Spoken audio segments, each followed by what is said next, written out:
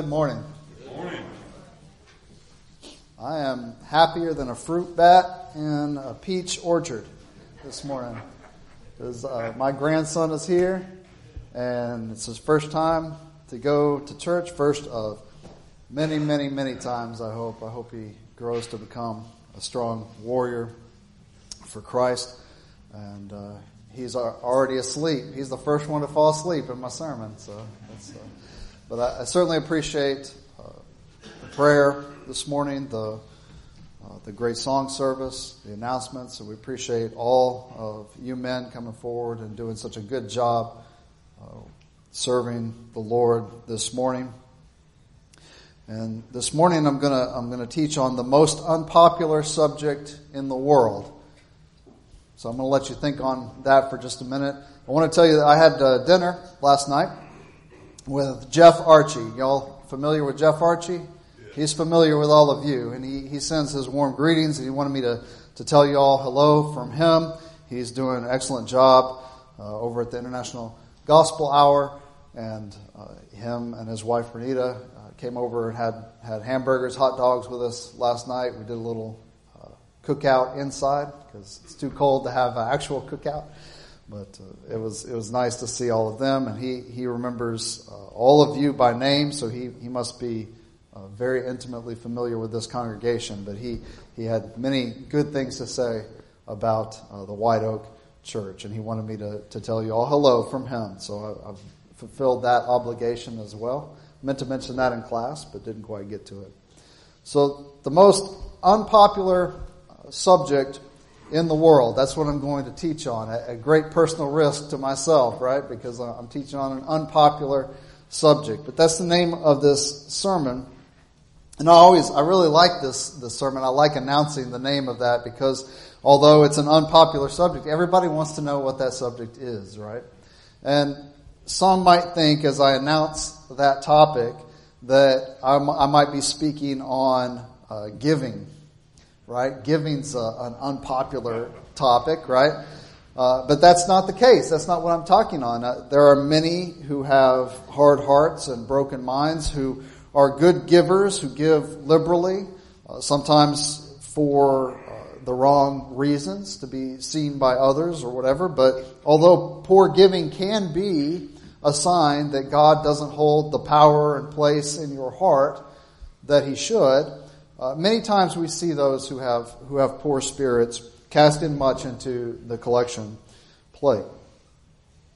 Matthew 6:2 talks about that. Therefore, when you do charitable deeds, don't just sound a trumpet before you as the hypocrites do in the synagogues and in the streets, that they may have glory from men. Assuredly, I say to you, they have their reward, right? So they were casting in much, but they had hard hearts. Or take the example of the poor widow, of course, who... It's a very popular story. I teach on coins of the Bible, and I have all these different coins from the Bible. The cheapest coins that I have from that time period are the poor widow's mites, and they are the ones that everybody wants to see because that story resonates with us, right? Out of her want, she gave all that she had, and others are casting it out of their surplus, but out of her want, she gave all that she had in Luke 21. So giving is not the most unpopular subject in the world. In fact, I don't know of any time in the Bible that I can think of where somebody preached on giving and then was killed or stoned to death. Yet I know that this is the most unpopular topic because when the prophets of old preached on it, they were stoned, they were sawn in half, they were killed in various ways. When John the Baptizer preached on it, he was imprisoned and eventually beheaded. When our Lord and Savior Jesus Christ preached on it, He was crucified. And when the apostles preached on it, many times they were beaten, imprisoned, martyred, and even stoned when Stephen preached on it. And that subject today is repentance. And why is it that repentance would be such a low popularity? Why do people not like to learn about repentance, do you think? Well, I think it's simply this.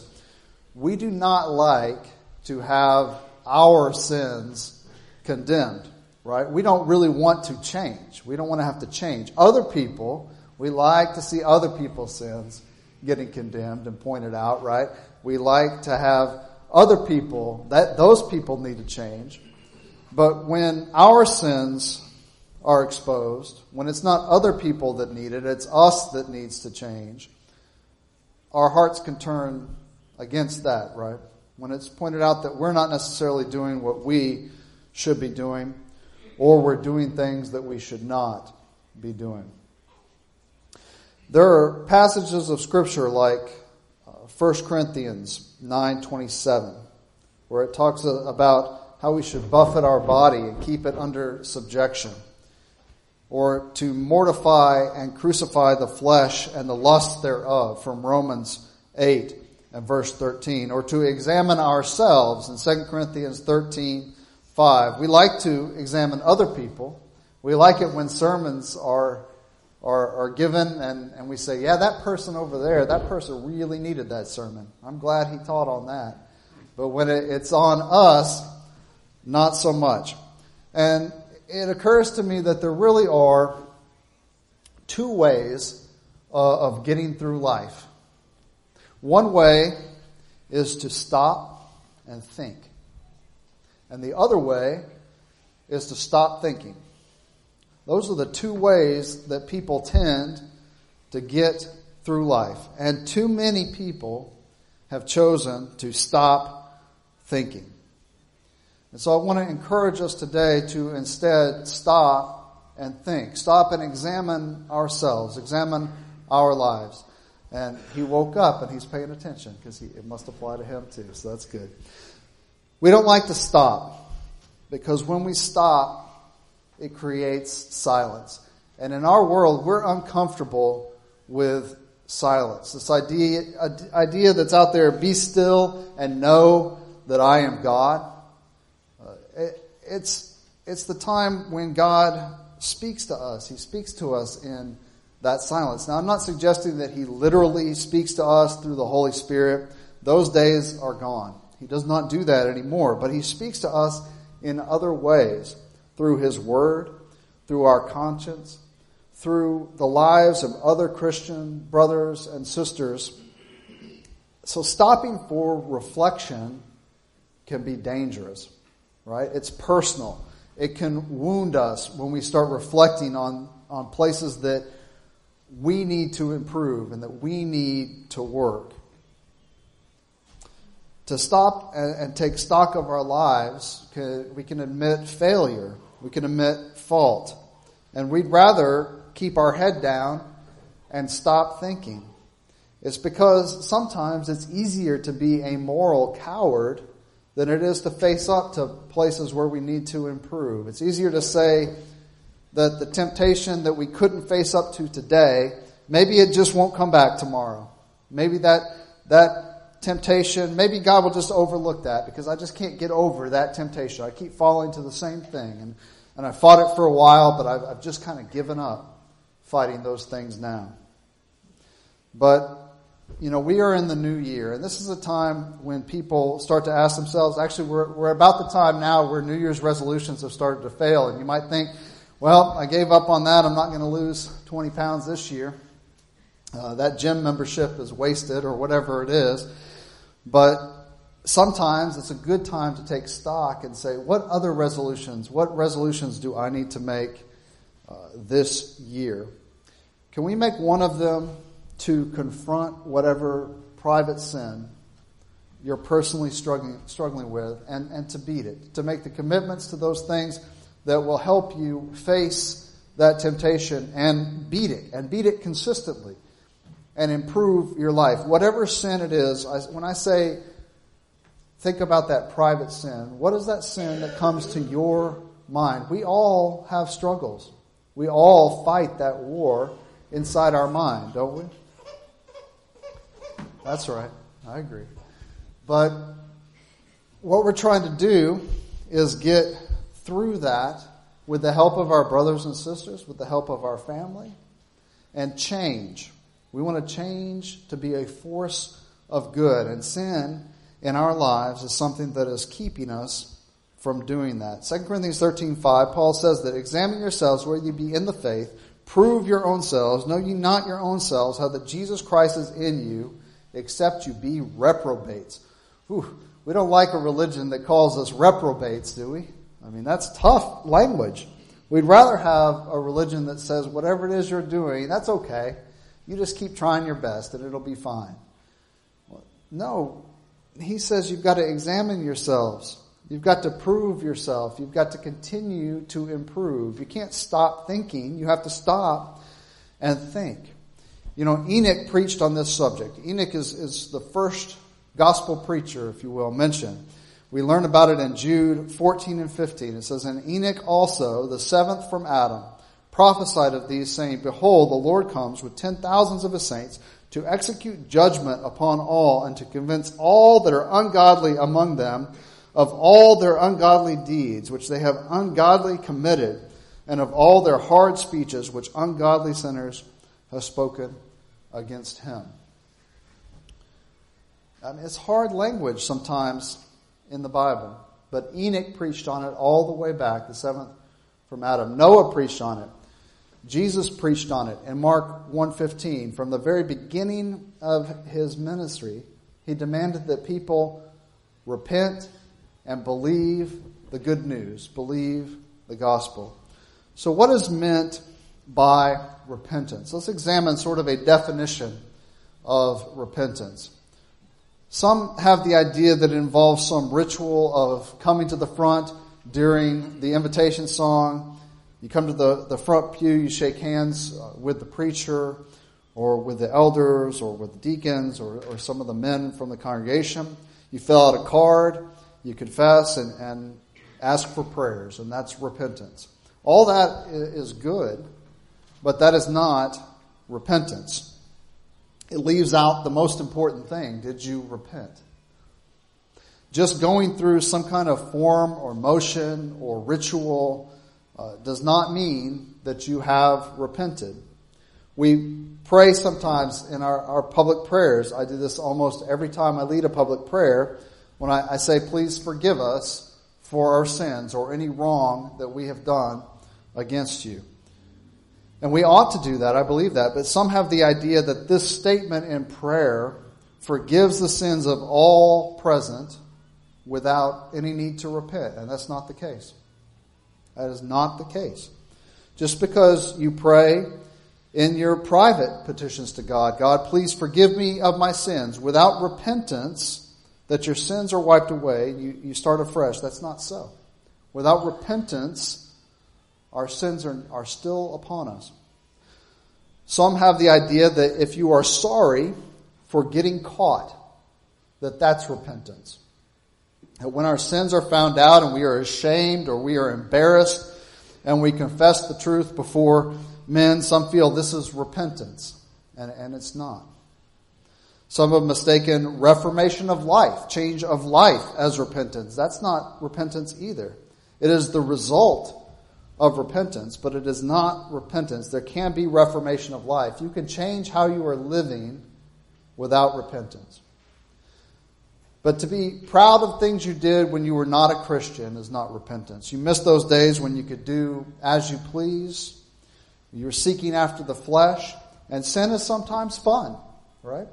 We're not going to lie and say that sin is always not fun. Sin is sometimes fun. It's never good, but it's sometimes fun. Are you ashamed of the time that you wasted and the trouble you caused for you and your family, for the church? Do you regret the wasted time when you could have done something productive for the church, something of value? And are you redeeming the time? And I always think of Paul in the New Testament, right? Paul was not proud of the time that he spent persecuting the church. He said, look, I was set up great in the world. I was a rising star in Judaism, and all of that, everything that I had is garbage. I did many things against the name of Christ, and I'm ashamed of that wasted time, but I've repented, and I'm going about my Father's business now, right? So the Bible uses the word repentance in some form 109 different times. What does it mean? Well, the root word means to have a change of mind, to have another mind, to have a change of heart. And it's a mental act of subjecting our will to the will of God. Godly sorrow can bring about this change of mind, but it is not the change of mind. Just being sorry is not the change of mind. We have got to change our mind. A change of life is the result. It's a reformation of life, which is a continuing process. We're continually trying to get better, but that takes time. But you can change your mind in an instant. You can change your heart in an instant and then start to work on that change of life. Many times we make resolves to do better, but the reason those resolutions fail so often at the beginning of the year is we haven't really changed our mind, right? And when it comes to actually doing the things like getting up out of bed early so that you can go work out to lose that 10 pounds or that 20 pounds, we haven't really changed our mind to do that. And so we're going to fail in the execution. Many times we face difficulties or we face disease. That's a time of reflection. If you're sitting in the hospital, right, and you're facing something, a surgery or some kind of disease, that's a time of quiet reflection. We're facing our mortality. At those times, we make resolves. At the funeral of a loved one, we contemplate our mortality. We stop and we think and we make resolves. But translating those into living is a wholly different matter. Changing our mind will result in a different manner of living. And we have to face up to our own private sin. We have to go into that dark room and spend some time in prayer with God and reflection on our spiritual state. If we don't have a sense of sin in our life, if we don't understand that there's sin in our life, it's because we lack a sense of God. It's because we don't stop to think and we've stopped thinking instead. Isaiah found himself in the presence of God. And he said, I am a man unclean and undone. When we are presented with the holiness of God, the first thing that comes to our mind is our sinful state. How we are not worthy to be in the presence of that holiness. And it's only through Jesus that we have access to the Lord. So, how important is this topic, this unpopular topic of repentance? It's just this important. We cannot get to heaven without repentance. Luke 13:3, Jesus said that unless you repent, you will all likewise perish. He didn't say that unless you walk down the aisle and fill out a card, you'll perish. He said repent. Acts 17:30, he now commands all men everywhere to repent. Acts 2:38, men and brethren, what shall we do? Peter told them to what? Repent and be baptized, right? A chapter later, Acts 3:19, repent and be converted that your sins may be blotted out. Acts 8:22, a brother in Christ has sinned, and Peter says, repent therefore of thy wickedness and pray God, if perhaps the thought of thine heart may be forgiven them. 2 Peter 3:9, God is not willing that any should perish, but that all should come to repentance. Revelation 2:5, remember therefore from whence thou art fallen, and repent, and do the first works, or else I will come unto thee quickly, and remove your candlestick out of its place, except thou repent. So how shall I do this? How shall I repent? First, we have to realize our condition. To do that, we have to become acquainted with the goodness of God. And Romans 2:4 sums that up really nicely. It says, knowing that the goodness of God leadeth thee to repentance. Understanding the goodness of God, and that when we find ourselves in the presence of God, that sin will be very much highlighted in our life. That's what we'll be thinking about when we're in the presence of God at judgment. Repentance is what that calls us to, being sorry for and changing our mind. Isaiah 53 and verse 5. But he was wounded for our transgressions. He was bruised for our iniquities. The chastisement of our peace was upon him, and with his stripes we are healed. We look at this prophecy, and we have peace because we've accepted it, because he paid the price. Jesus accepted the penalty of our sin for us. You know, there's a true story about a Confederate band of raiders known as Quantrell's Raiders. You may have heard of them. They're in a couple of John Wayne movies too, if you're into that sort of thing. And Quantrell was famous less for his deeds as a Confederate soldier and more for his infamous deeds as a guerrilla fighter. He and his men raided Lawrence, Kansas, and they killed about 150 people. They even targeted citizens. They even killed an abolitionist preacher. They didn't wear uniforms. They killed unarmed people. Some of those men were then captured.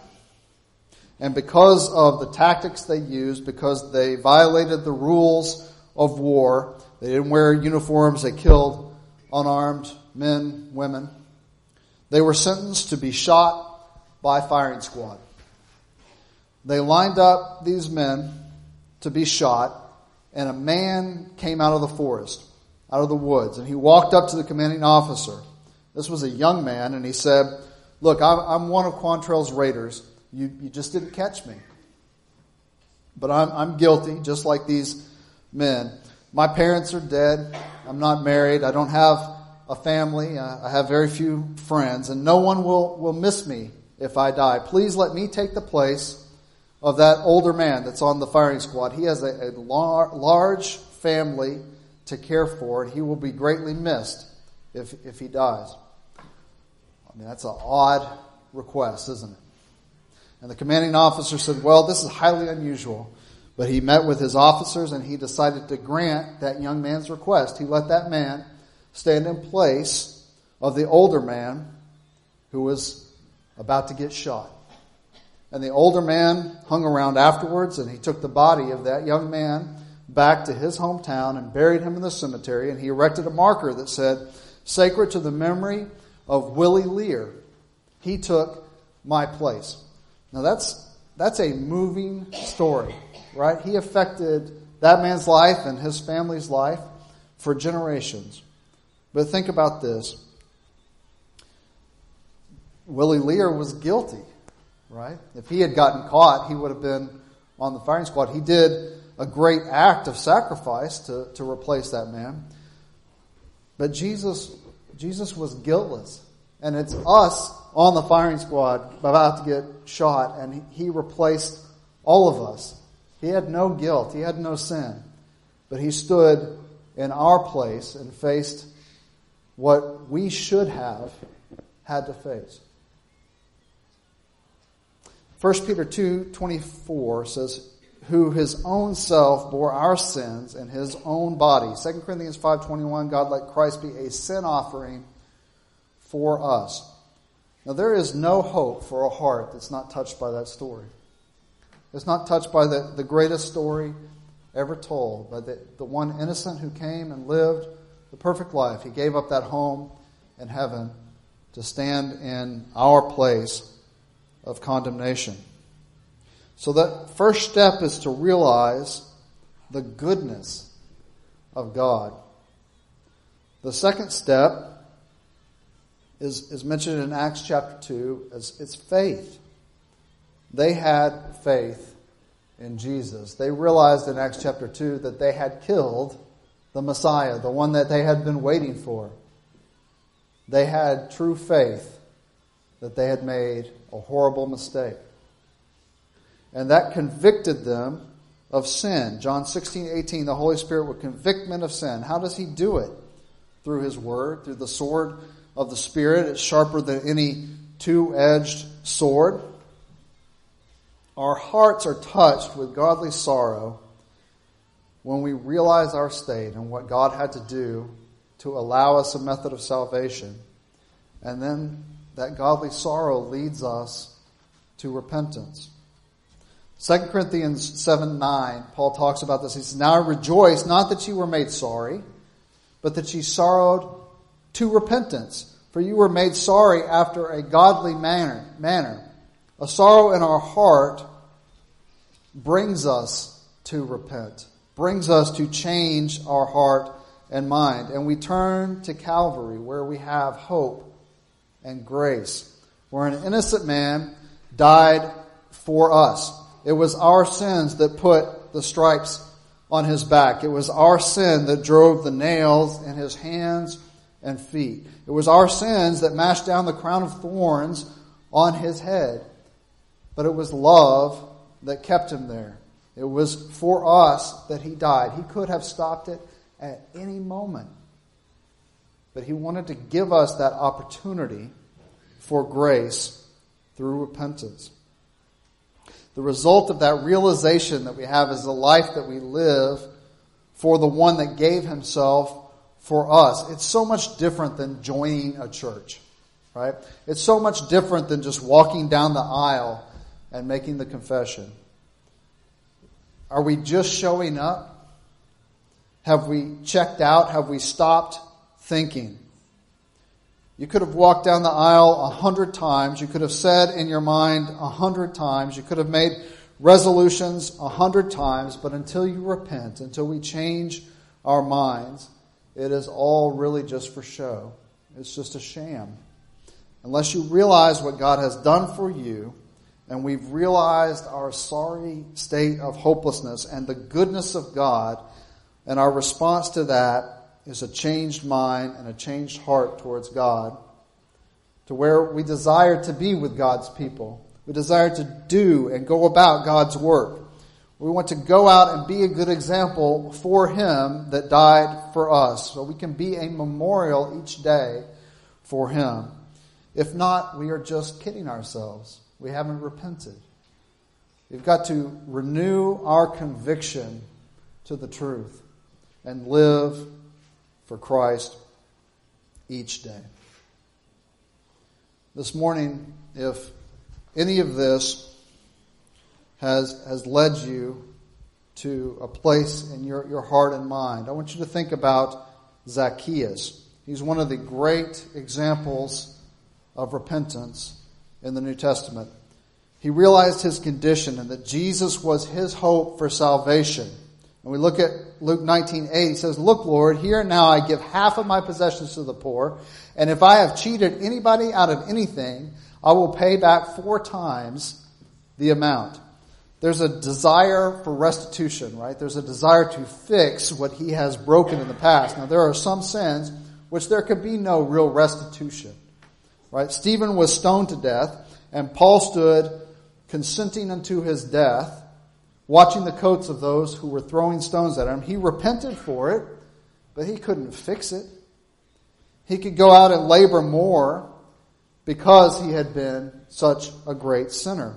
The jailer couldn't remove the stripes from Paul and Silas, but he could wash them. There's a desire to make that restitution. It's not an obligation, it's a desire, right? So who needs to repent? Everybody needs to repent. Luke 5:32, He came not to call the righteous, but to call sinners to repentance. So worldly members of the church, those that they hold the cause of Christ in the church in contempt. Inactive members in the church. I would that you were not hot or cold, but because you have chosen to be lukewarm, I will spew you out. I will vomit you out of my mouth. So I ask you this morning, have you repented? Have you stopped to think about sin in your life? We talk a lot about baptism. Was it the right type? Was it the right time? Was it immersion by water? Was it for the right reason? Was it in the name of the Father, the Son, and the Holy Spirit? All of these are good things to consider. Baptism is very important. It's where you come in contact with the blood of Christ. But it has to come from a change of mind. There has to be repentance. Luke 13:3, I tell you no, but unless you repent, you too will all likewise perish. If you've never put on Christ in baptism, we would love to study with you and talk to you about that and show you in the New Testament how to be saved. how through the blood of Christ we have access to the Father and we have remission of our sins. But if you've done that and you let the world creep in, or you've never truly repented, I invite you today to stop and to think while we sing this song of encouragement in just a moment, to stop and think about the sin in your life and how you want to change for good. If that's the case, come this morning and make it known as we stand and sing.